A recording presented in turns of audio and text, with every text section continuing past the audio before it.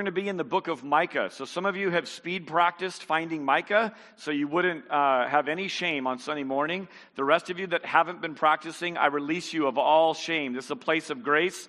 If you need to go to the table of contents, go to the table of contents. That's just fine. If you're the old school, just flip through it like you know where it is.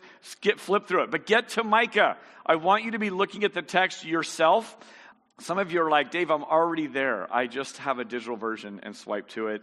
That works as well.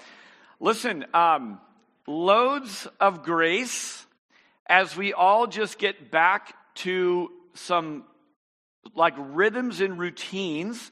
It's really marvelous, is it not, to hear other people singing around you besides your own family? Yes.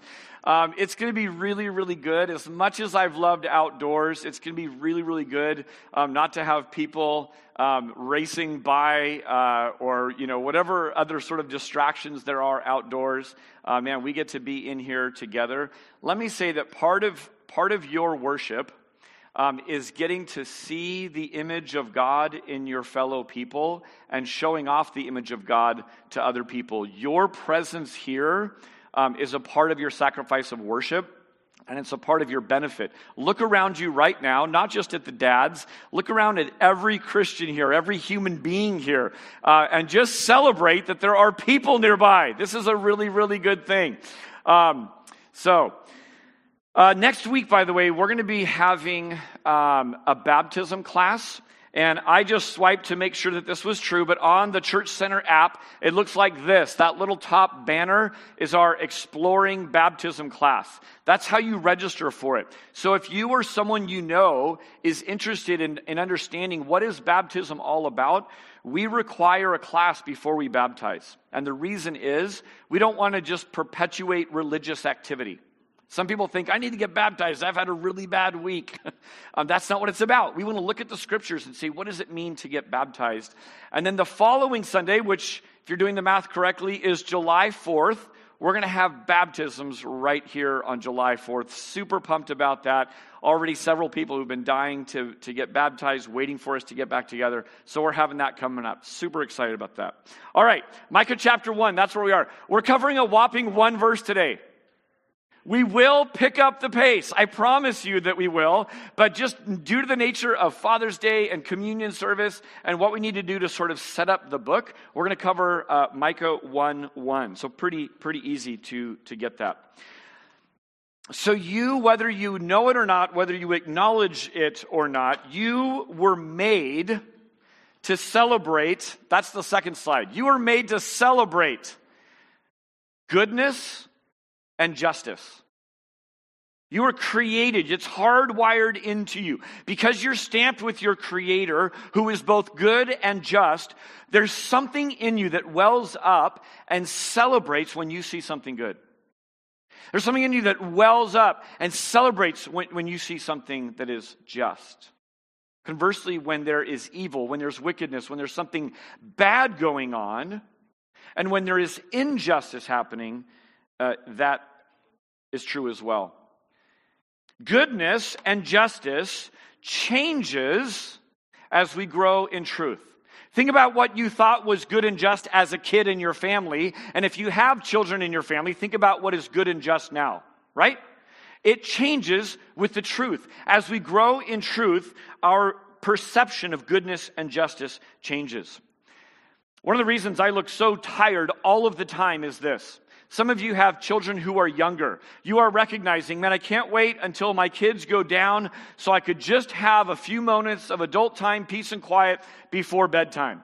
Some of you look at those days with longing and remembrance because now you have teenagers and they keep you up until late at night. The time that teenagers want to connect is after about 9:30, 10 o'clock. That's when they sort of come alive and they want to talk and you're like, okay. Well, in homes like ours, we will be up early because we have little children in our home, and we will be up late because we have teenagers in our home, okay? So when I stammer, stutter, and fail up here as a preacher, when I have red eyes and I look tired, that's why. All right? A couple of months ago, it's well after 12 o'clock, midnight. What should I be doing? Sleeping. What am I doing? I am chatting with my 2 adult sons. I love it. We're in our bedroom. Me and Becky are there. Curran and Ethan are there. We're all talking, having a good time. The sliding windows open, when all of a sudden we hear a car race through. Curran was mid-sentence, and we all have this, there's a four-way stop right near us. And it's going to take, we think, someone dying at that intersection before they change what's happening there, because people blow through the stop sign all the time. This is of utmost concern to me because I'm 3 doors off of this stop sign, and I have small children and pets. So after midnight, we hear a car that clearly blows through the stop sign. It sounded like they were doing 70, 80, 90 miles per hour. I mean, crazy fast. It was so loud and so obvious that he stopped mid-sentence. We all made eye contact. We knew what he just said, and he continued when a second car also comes racing through. So we're thinking, man, people are just out racing or whatever. And all of a sudden, we heard this squeal of a tire, a poof, and then a second poof. We run out to the balcony, we look, and we see smoke coming up down the street, headed towards Cherry Park, that way. And Curran, myself, and Ethan all go running out, jammy pants and all, barefoot and all. We just go sprinting towards Cherry Park.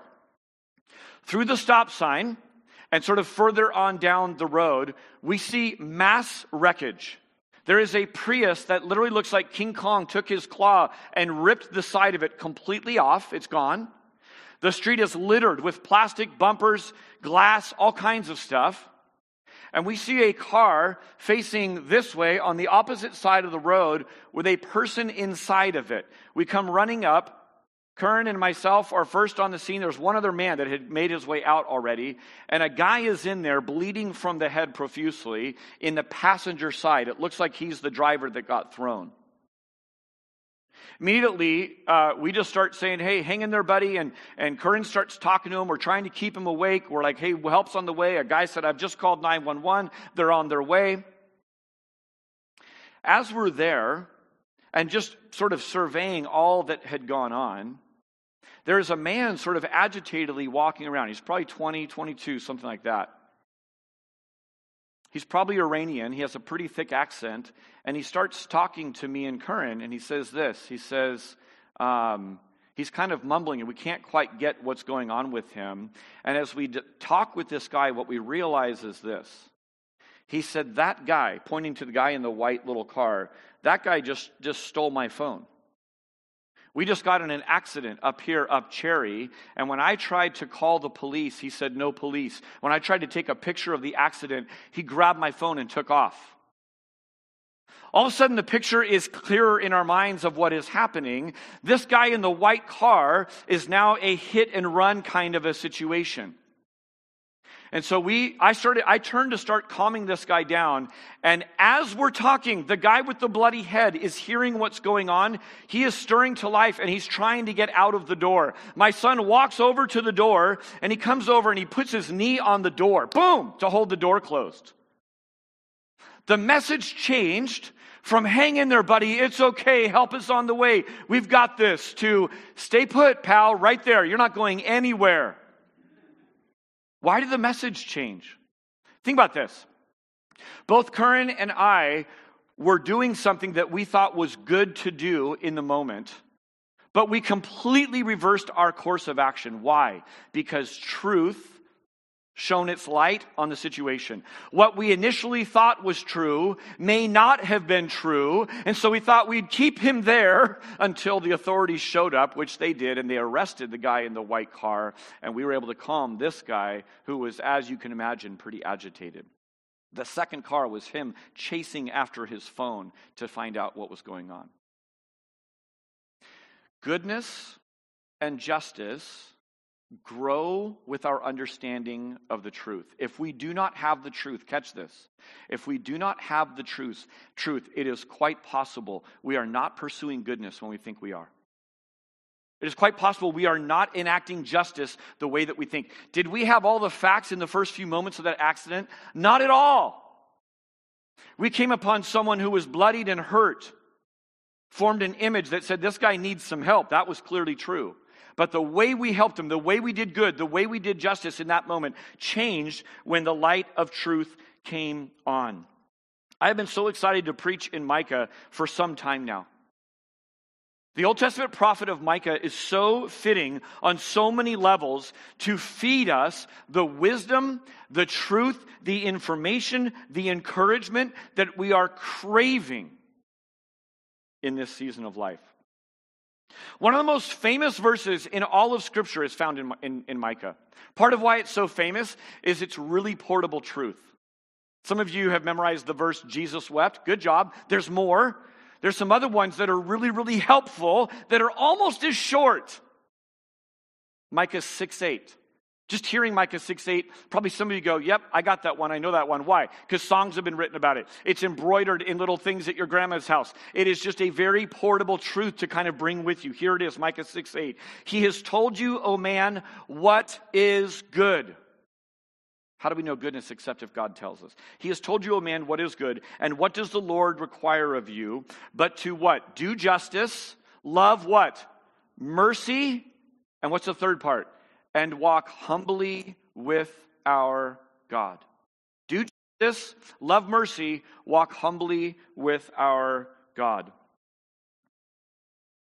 I'm quite certain that you have been having difficult conversations within your own self, with coworkers, with friends, with family, with roommates.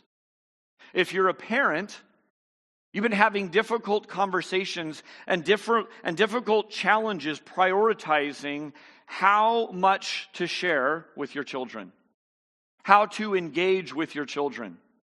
Which of the latest headlines do you share with your kids? Do you engage it or do you avoid it?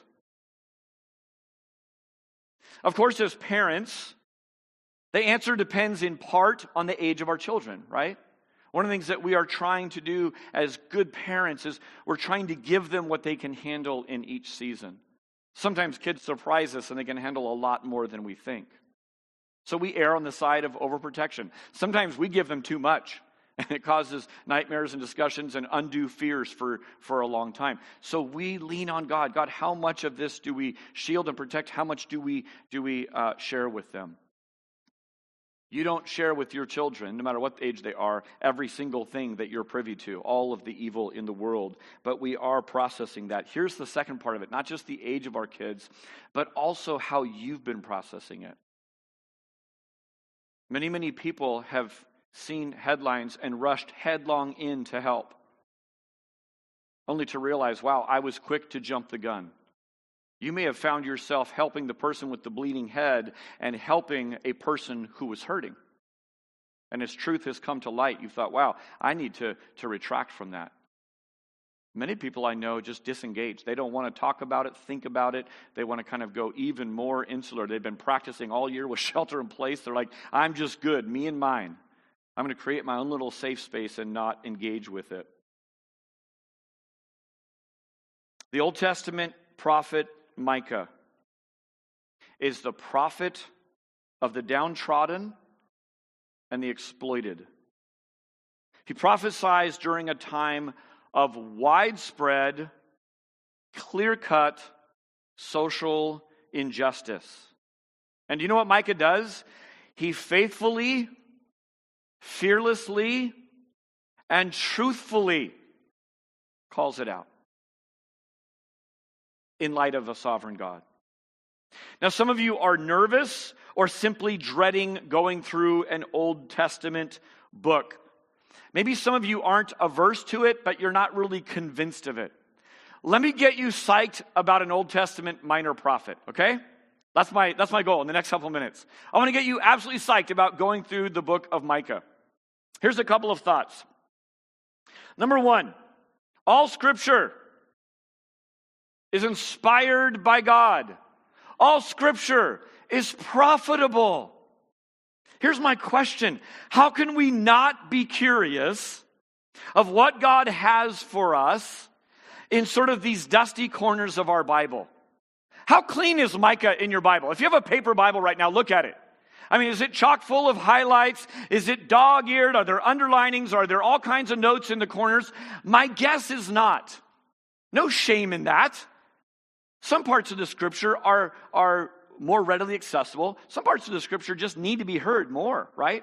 The love chapter, 1 Corinthians 13. I hope that's dog-eared, tired, underlined, question, just filled with notes. It's okay that Micah isn't there, but aren't you curious? If all Scripture is inspired by God, if all Scripture is profitable for us, if God has seen fit for all of the Old Testament to be preserved for you today, aren't you curious what's in there? God, what do you have for us? That's number one. Here's number two. As a preacher, I want to speak on what God speaks on. I also want to speak in the way that God speaks. Here's what I mean by that. God did not give us a 2,000-page random collection of daily verses. God gave us books of the Bible. How many? 66 to be exact. In a book of the Bible, there's a logical flow and sequence. God speaks not only through the individual words, not only through the ideas, but actually through the flow of it. Remember going through Romans? How easy is it to read, to kind of gloss over Romans 1, 2, and 3, which is all about sin and negativity and judgment, and who wants that? How easy is it to skip over Romans 9, 10, and 11, verses that are really confounding to a lot of really smart Christians. But we worked our way through all of Romans, and God worked in that. So I want to preach in a way, we as a church want to preach in a way, not just daily verses. When you get a daily verse, praise God for the daily verse, amen? You're like, man, I didn't do my Bible reading. I need a daily verse. Boop! It's right there on your phone. It's on your little tear-off calendar. It comes on the radio, whatever. Daily verse. I'm not against the daily verse. But isn't it possible to form some crazy theology from just the daily verse? God promised me all things are coming to me that are good. All I need to do is call it out. Well, you're now a name it and claim it preacher. Congratulations. Like daily verses just in and of themselves can teach some really wacky things. All right, here's the next thing. Jesus is Lord of all. Amen? Let's try that again, church. Jesus is Lord of all. Amen? Amen. That's right. We sing about it. We believe it. We say we walk in that. Jesus Christ is Lord of the Old Testament. Man, that's really good news. If Jesus is Lord of the Old Testament, it ought not be disregarded by us. It ought not be sitting there unexamined by us. Here's my last one, and this is perhaps the most felt need available in this room right now. Without the lens of Jesus and the gospel, without the lens of Jesus and the gospel, we misread and misunderstand the message of Micah. Now, none of you walked in here saying, that's a felt need. I think I might misread or misunderstand Micah. Oh, if my preacher would just tickle my ears with that. None of you felt that. But when you get at what the message of Micah is, all of a sudden it'll make sense. What's the message of Micah? Here it is. What is good? What is doing justice? What's good? And how do you do justice in a way that honors God? Man, these are felt needs right now. So you walked in here with a felt need about that, a way to think about that biblically. You've already been wrestling with this for a long time. Without the lens of Jesus and the gospel, we misread and misunderstand what it is to do good, what is good, and what it means to do justice. Let me talk to you just for a second about how the Old Testament and New Testament are fitted together in such a way that it will build your faith and encourage you that God is the author of the entire Bible, but also just, again, keep you pumped up about reading the Old Testament. So every part of the Old Testament, which code for that is this, ready? The law, the prophets, and the writings. Whenever you see the law, the prophets, and the writings, or maybe a more Jewish way of saying this would be Moses representing the law, the prophets, and the wisdom. The wisdom are the wisdom literature, so like Psalms and Proverbs. Whenever you see that, that is code for the Old Testament. So here's what I'm putting out to you, that every part of the Old Testament, the law, the prophets, and the writings, point to Jesus. Now, some of these are super obvious. I know this is kind of small font, but just bear with me. Number one are promises that point to Jesus. When we read about a coming king, do you know what's in the book of Micah? That the eternal king is going to be born in the city of Bethlehem. That's in Micah. Like we talk about that every Christmas, right? It's right there. When it talks about an eternal king, which Micah very much points to, we know that points to Jesus. That's pretty easy. How about prophecies? There are prophecies that speak about Jesus. Take the suffering servant in Isaiah, right? We read that passage. We know those passages really, really well. How about patterns that foreshadow the work of Jesus Christ? Passover lamb, anyone? Right? Like understanding blood on the doorposts. There are patterns we see in the Old Testament that are pointers to Christ. We see that Christ is the Passover lamb, and that is rich with meaning because we understand the Old Testament. So here are the really obvious things. When there are promises, prophecies, or patterns, we're like, yep, those point to Jesus. Got it. But wait, there's so much more. It's not just a smattering of things like promises, prophecies, and patterns. Jesus makes it clear that it's all about him. And not just the obvious parts. With your finger in Micah, I promise I'm going to get to our long text of Micah 1:1 in just a second. Don't lose your place because you might take 5 minutes to find it again. With your finger in Micah, flip over to Luke chapter 24 for a second. I can't seem to get away from preaching in Luke. We're only going to be here for a second today. But it's so applicable to this morning. Remember in Luke 24, a couple of disciples are walking home from that first Easter Sunday morning. They are discussing the resurrection, and a stranger shows up and sidles up next to them and says, hey, what are you talking about? Essentially, their answer is, are you kidding me? Are you an out-of-towner? You must be the only person who doesn't understand all the things that are going on amongst us right now. And one of the best lines Jesus ever gave is this. What things? Like, he's the resurrected Jesus. He has concealed his identity in his own post-resurrection body wisdom so that his two disciples don't recognize him. And what he does with that brilliant thing, what things? It's just open-ended question. Every parent, every youth pastor, every person mentoring anyone ought to learn the power of a great question. What things? What are you talking about? And out barfs this like avalanche of, and they just start shooting off about what must be going on. And we got reports here, and we're thinking this, and he said this, and we think this might be happening. And you could just imagine what that walk was like. And then he says this. After they explode with all of their thoughts, Jesus lays out the foundation for how to understand the Old Testament. And furthermore, he actually rebukes those who don't do it this way. Listen to Luke 24, verse 25. It says this.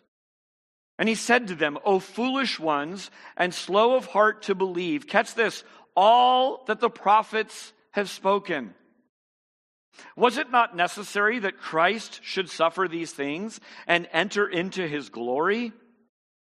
And beginning with Moses and all the prophets, including Micah, he interpreted to them in all the scriptures the things concerning himself.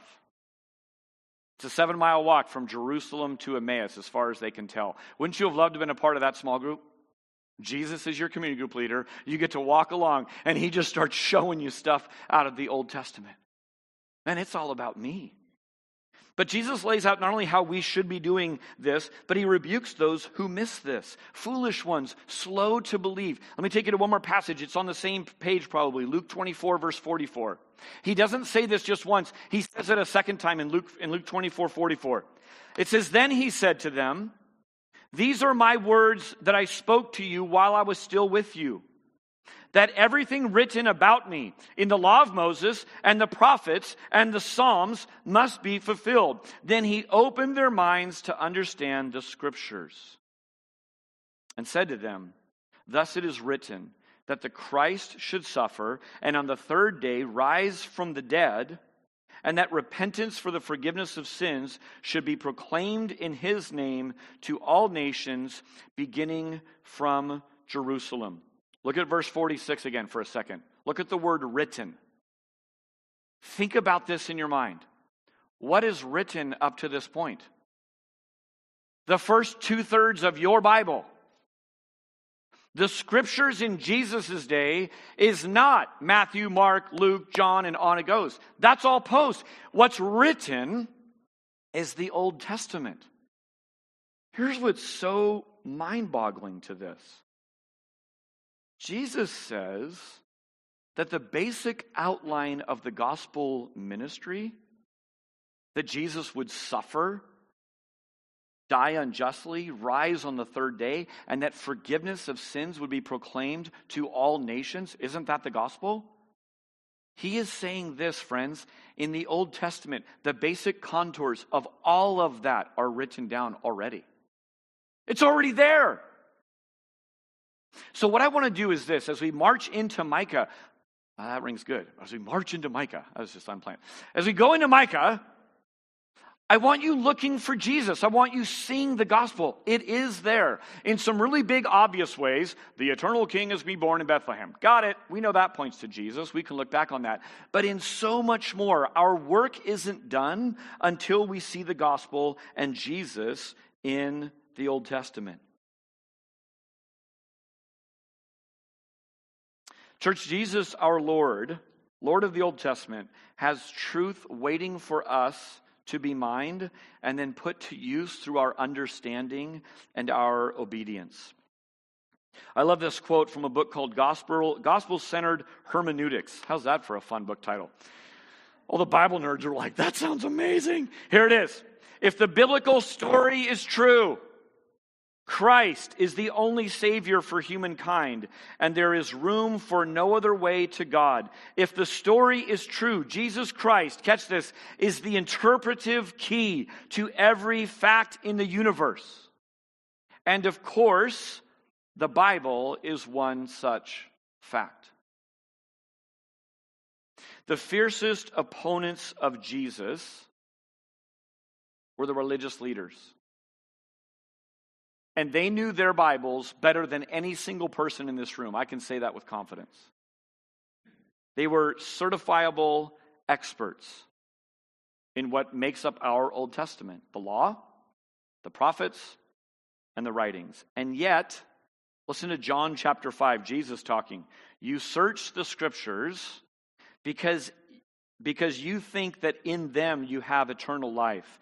And it is they that bear witness about me. Yet you refuse to come to me that you may have life. We all know that it's quite possible, and we've seen examples of this, to know the Bible and not know Jesus. To get the Bible and completely pass on Jesus. In every way, Jesus is key to benefiting from the Bible. Now, I promise you this will require effort. I promise you that you can do it. And I promise you that it will be worth it. Anyone in here love Shakespeare? Raise your hand if you love Shakespeare. Okay. Just for those viewing at home, that was one hand. And Chris is a poet. Chris sends me his poetry. He's quite the artist with words. How many of you would say, I don't love Shakespeare, but I know enough about it and I've been shown enough about it that I can appreciate Shakespeare? Anyone in that camp? Raise your hand if that's you. All right, the vast majority of you. Some of you are like, I'm not raising my hand with anything to do with Shakespeare. Leave me alone. Get off of it. I hated it. Yeah. And the congregation said, amen. So why is it that a very tiny fraction of us love Shakespeare, but a vast majority of us are like, no, I can really appreciate it. I can see the art in it. It's because someone has come along and been your guide to show you what's actually being said. And when you see it being said that way, you go, oh, wow, that's pretty artistic. I see that. That's way more than I thought. It began to just jumble in my mind as I read it like, oh my goodness, this is hard to get. Hear me really clearly. Genres in the Bible are exactly like that. There are genres of the Bible that people leave alone completely because it just takes too much work to understand. You have to plod through it and go, what is that even talking about? And if you don't understand culturally what was being written and talked about, it is lost on you. But with a tiny bit of guidance, someone can come along and show, let me show you what this means, what every first reader would have heard immediately. Oh, okay. and all of a sudden you have an appreciation for the author, right? You have an appreciation for how it's fit together, and you go, wow, that's actually pretty profound. Took a lot of work to get there. Why didn't he just say it this way? Well, because he's Shakespeare, right? Because he's God. So I and others will stand up here, and we will be part guide, but really here's the main guide. I commend you to the Holy Spirit. I commend you to the Holy Spirit to read Micah. As we discuss things, as we talk here, I hope I have challenged some of your Old Testament biases today. I hope that you go, okay, I'm going to give Micah a chance. I walked in here going, Micah, really? Like that's what we're going to preach for next, this summer months? Yeah, that's where we're going to be. I hope I've challenged some of that. So I will be your guide, others will be your guide, but really it's the Holy Spirit that I commend you to. We will be able to get it because God wants us to get it, but it will take some work. All right, one more quote for you. This is from David King. It says, God communicates with us not through vague impressions, but through words and sentences and paragraphs. He speaks intelligently and precisely, marshaling a beautiful array of genres to do so. With the help of his Spirit, we can understand what is written. I would say it even stronger. Without the help of his Spirit, we don't have a chance of understanding what he's saying. We are talking about things that are spiritually discerned. The flesh is no help in understanding things that are spiritually discerned. All right, that's all just the preface in getting into Micah. Let me show you our title slide for the series. Just Jesus. As you look at this title slide, it is filled with some very precise images that I picked very carefully for this. Let me make a couple of opening comments about it. Number one is this. It's a bit provocative to look at this. It may be hard for some of you to look at. We're a year removed from a lot of things unfolding on our streets, in our locale, that were hard to watch. Secondly, it's very busy, isn't it? I actually asked two close, trusted people, hey, here's my series title, what do you think? Both of them said, well, it's kind of busy. It's kind of hard to see the just Jesus. Maybe you could make that pop. I said, mission accomplished. It is kind of busy. It's kind of disturbing. You want a single picture of a palm tree and a beach. That's all you want. When you look at this, you're like, I don't know. I don't want to look at that for too long. That's the message of Micah. Micah's not immediately pleasant to look at. In fact, I don't know if it'll be pleasant all summer, to be honest. Happy summer. I don't know. It's hard to look at. It deals with raw issues. It's provocative. Micah was hard to hear in his day. It will be hard to hear in our day. Just Jesus can get lost in all of this chaos and clutter. However, with a tiny bit of intentionality, you see it clear as day, don't you? Just Jesus. With a tiny bit of focus, we can keep our eyes on the message of just Jesus through all the busy, crazy chaos of what's going on. Jesus is both just and the justifier. Justice without Jesus is something else. Hear me. Justice without Jesus is something other than true justice. You want to discover what is good and what God requires of you to live in that good? You must have Jesus always at the center. Our nation has become an experts on what is good and outspoken prophets of what is just. We're going to filter that, as always, with Christians through the Spirit of Christ. Micah courageously calls out God's message of judgment against sin across 3 different administrations. Think about this for a second. He was a prophet for 30 years. We're going to get this in our opening verse. He was a prophet through 3 different administrations, 3 different kings. Some were better than others. Our last 3 presidents have been particularly polarizing. Hear me, Christian. Christians preach fearlessly, truthfully, humbly, faithfully across administrations. Amen? Our message does not gain power when one comes into power. It doesn't lose power when someone else comes into power. Micah teaches us that. Stay the course. The book of Micah unmistakably points to King Jesus as both the remedy to current injustice and the power to do justice. Remember that. We're not going to get to that for a little bit, but we're going to keep coming back to this. Micah's message of hope is about an eternal king. That king is Jesus. That's our only hope of understanding justice. And what's more, it's our only hope in doing justice. Do you see what happens if you do verse-a-day theology? Verse-a-day theology says this. Well, I already know. What does the Lord require of me? That I do justice, that I love mercy, and that I walk on the Lord. That I do justice. And we go off and we do justice. And pretty soon the second, even two parts of that go away. Think about this for a second. How many of you, let's start with ourselves, the sin of our own heart. How many of you have actively done justice without walking humbly with your God? Don't raise your hand. It's between you and the Lord.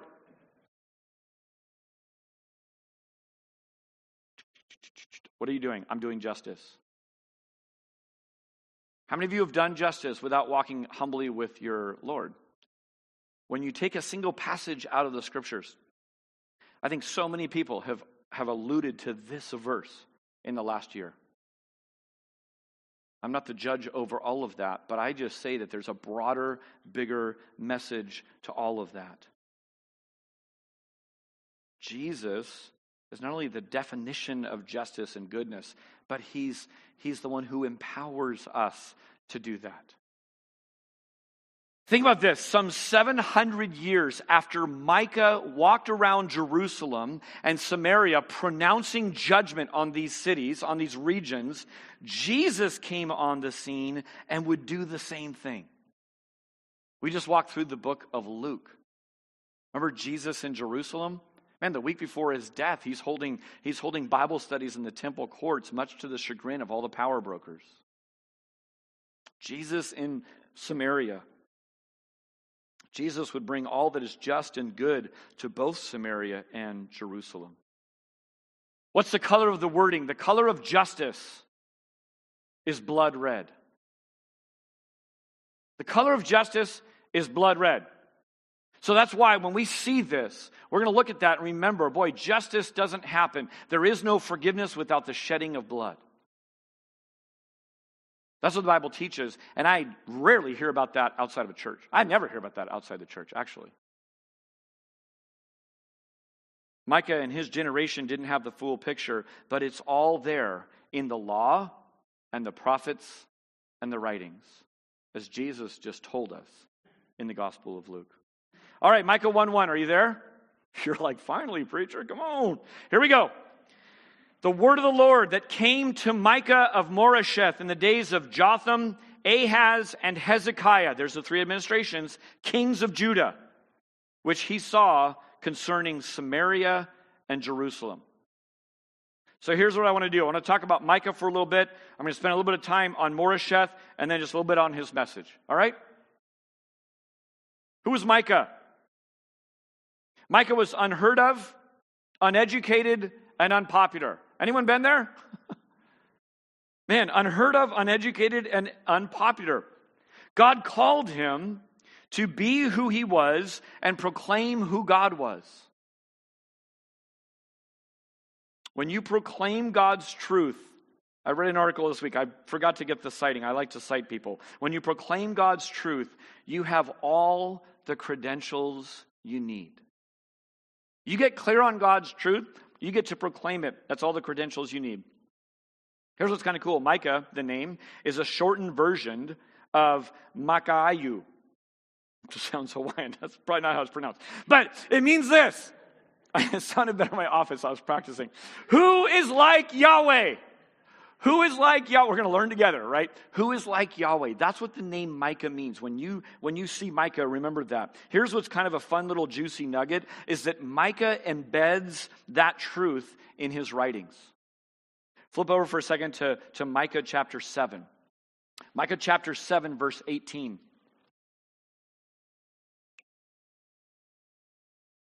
As in our day, there are competing gods, aren't there? Micah 7:18 says this, who is a God like you? There it is. Pardoning iniquity and passing over transgression for the remnant of his inheritance. He does not retain his anger forever because he delights in steadfast love. He will again have compassion on us. He will tread our iniquities underfoot. You will cast all our sins into the depths of the sea. You will show faithfulness to Jacob and steadfast love to Abraham, as you have sworn to our fathers from days of old. So Micah was from Moresheth. Where's Moresheth? Well, it's roughly 22 miles southwest of Jerusalem. Why is Jerusalem important? It's the absolute hub of political power, religious power, thought power, politics, all of that. So imagine here, if you're here, what you would do is go southwest, and you know what you would hit in 22 miles? Scotts Valley. For you longtime San Jose residents, right around where Santa's Village used to be. Okay? You're just cruising down the hill on 17 right into Scotts Valley. That's about 22 miles away from where we're sitting right at this moment. Now, do you know what Scotts Valley is? It's like Moresheth. Scotts Valley is not the hub of political power, religious power, or theocratic. Like that's not the hub. In fact, if you were from Scotts Valley and you were traveling and people were like, where are you from? I'm from Scotts Valley. They're like, oh, the Silicon Valley, I've heard of that. No, Scotts Valley. Never heard of it. That's Moresheth. Right? That's Moresheth. Except you can't just commute to the Silicon Valley like you can from Scotts Valley, so even more so. It's kind of way out there. It's on the border. It's sort of a hick town, if you will. Consider this, that possibly being a lowly country boy from the country actually may have helped his ministry. He did not get raised and breathe the air of the glitz, glamour, and power struggle of Jerusalem. And this may have lent perspective for him to be able to preach boldly on things. For instance, those not in Washington trying to get reelected. If you just grew up in a political family and you're running for politician and you've lived your whole life in D.C., wouldn't it be easy to just sort of not even see the air that you're breathing? In short, Micah was a nobody from nowhere. And yet God used him greatly. Man, this is such an encouragement. This should be such an encouragement to you. What qualifies Micah? God chose him. That's it. What qualifies you? Well, God chose me. That's what. The word of the Lord came to Micah. Don't miss this. In fact, grab hold of this idea, the word of the Lord that came to Micah. This was his confidence, that he heard from the Lord on something. He didn't have to invent the word. He didn't seek it out or study it from universities. It came to him from God. What did Micah do with it? He faithfully proclaimed it. Man, it's so powerful. One of the great things about being a biblical preacher is this. I have an unlimited resource to preach from. I don't have to come up with the wisdom that you need. I don't have a clue what you need. I barely know what I need most of the time. But if I preach faithfully from God's word, something's going to land. When I sit there and someone else is preaching, you will find me. You hold me to this. I will be taking diligent notes. I don't care if it's a first-time preacher. I have something to learn from someone preaching directly from the Scriptures. The reason I keep saying, open your Bible, look at it yourself, I want you to see, not just Dave did the hard work of, man, Micah's a beast. Good thing we have a pastor that works hard. I want you to see it. I want you to mine this for yourself. Half of my preaching is showing you how I'm getting it so you can do it the rest of the week yourself.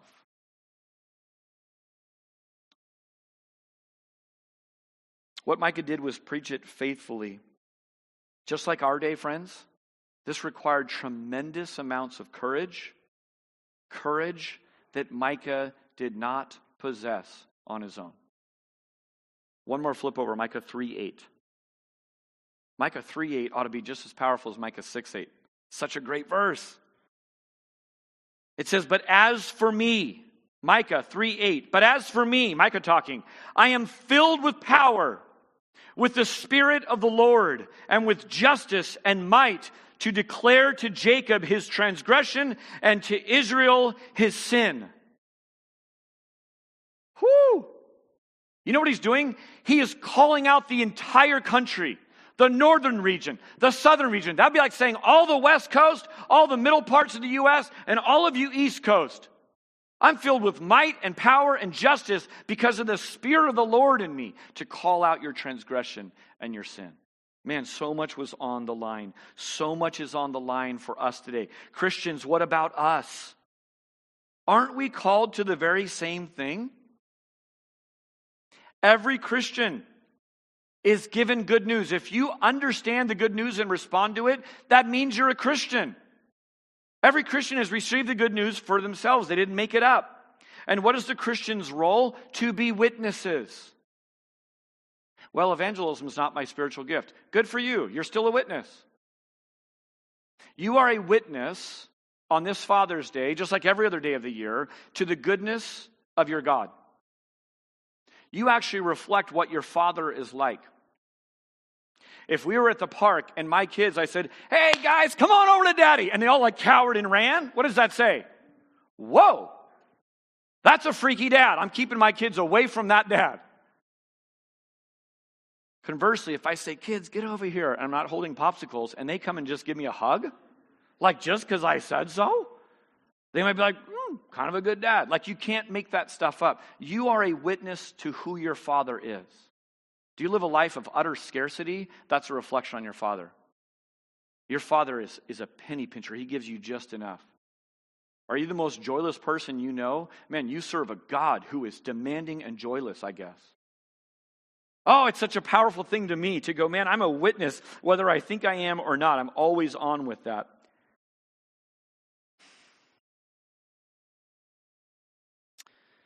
There are places in Scripture, and Micah has these, where it's thus saith the Lord. God says. And where God has spoken clearly and loudly and repeatedly, hear me, Christian, where God has spoken clearly, loudly, and repeatedly, you speak clearly, loudly, and repeatedly. Doesn't mean you flap your lips all the time. But it does mean we live clearly, loudly, and repeatedly. If we're teaching our kids, we speak clearly, loudly, and repeatedly. There are things in Scripture that are just over and over. They are loud and crystal clear. Sometimes things are murky. We have guidance for that as well. What about questions for life's gray areas? All kinds of help for that. But on issues, actions, and attitudes, God remains very, very clear, even when people and society are murky and confused. Increasingly, it has required and demanded of Christians an increasing amount of fearless courage to simply hold to historical Christianity, Orthodox Christianity. But for a couple thousand years, these things have not been questioned or challenged. What is the book of Micah about? Man, some of Micah's themes seem to be taken straight out of our headlines. There's a wise word for us as we wrestle through complex issues, and we hear voices on all kinds of sides. Let me point out a couple. Justice is a massive message for Micah. That's why it's in our series title. He denounces those who oppress the poor in chapter 2. He denounces those who abuse their positions. That's chapter 3. He denounces those who rob from the needy. That's chapter 6. In chapter 1, we see women and children are cherished, and the exploitation of the innocent is denounced. We have loud voices today that are demanding justice that also need mercy. Many people are blind to their own sin. They jump on the latest dog pile, whether it's real or Twitter, and their self-righteousness is just spilling all over the place. And try as you might, you can't find an ounce of humility embedded in all of that. Church, walk as children of the light. Shine as stars in the midst of a crooked generation. Don't live like that. Don't be like that. Micah shows us a more complete picture. About a third of the book is the exposure of sins. Abuse of power, inequality of image bearers, and bullying of the weak. How pertinent does that sound? You want some clarity on those sins? We're going to get it in Micah. Another third of the book pictures the punishment of God that is sure to come. As in, payment is due, and it's not going to be pretty. And about a third of the book is restoration after the discipline is over. Throughout the book, here's what you're going to see. This little cycle. And hope is offered throughout the book, but it comes at the cost of your pride. If this sounds an awful lot like the gospel, it's because it is. What's the first part of the gospel, which literally means good news? It's bad news. If you don't see yourself as a wicked sinner in dire need of help and say, who will rescue me from this person that I am? You don't get the gospel. You miss it completely. You're still leaning on self-righteousness. Friends, Jesus and the gospel is in Micah. Can you tell them a little bit jazzed about this? It's just so exciting to discover it for myself. I'm hopeful you will as well. Here's what I want you to write down. A person who finds the gospel understands justice. A person who finds the gospel understands justice. And saying it a different way, you don't understand justice without the gospel. You don't understand justice without the gospel. Get right to doing justice, you'll miss it every time. You'll think you're doing justice. You'll think you're doing good. But you are aiding and abetting a bloody-headed criminal. Shine the light of truth on it. All right, I'm going to wrap up talking directly to dads. Dads, there's massive hope to this prophet.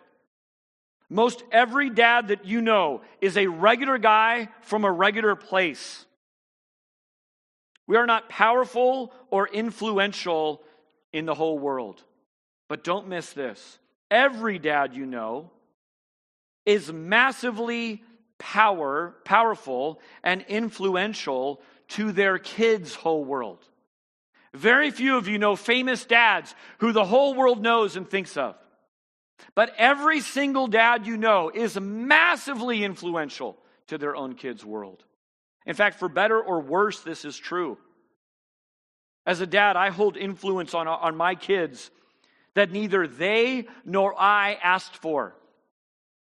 I'm reading through this surfing book, and I just got a tiny snippet. This girl goes to Indonesia to escape her father, and she's writing, very non-Christian perspective, she's writing that on this surf trip in Indonesia, she cannot escape her father. Her father wants her to be a type A, straight A student. She has the capacity to do that, but wants to live her own life. This was already in my notes. I just read that yesterday going, there it is. It's there whether we want it or not. Like Micah, dads, what qualifies you for the job is simply that God called you to be a dad. Period. The fact that you are a dad qualifies you to raise your kids. The beauty of a Christian, the beauty of God is new mercies every day.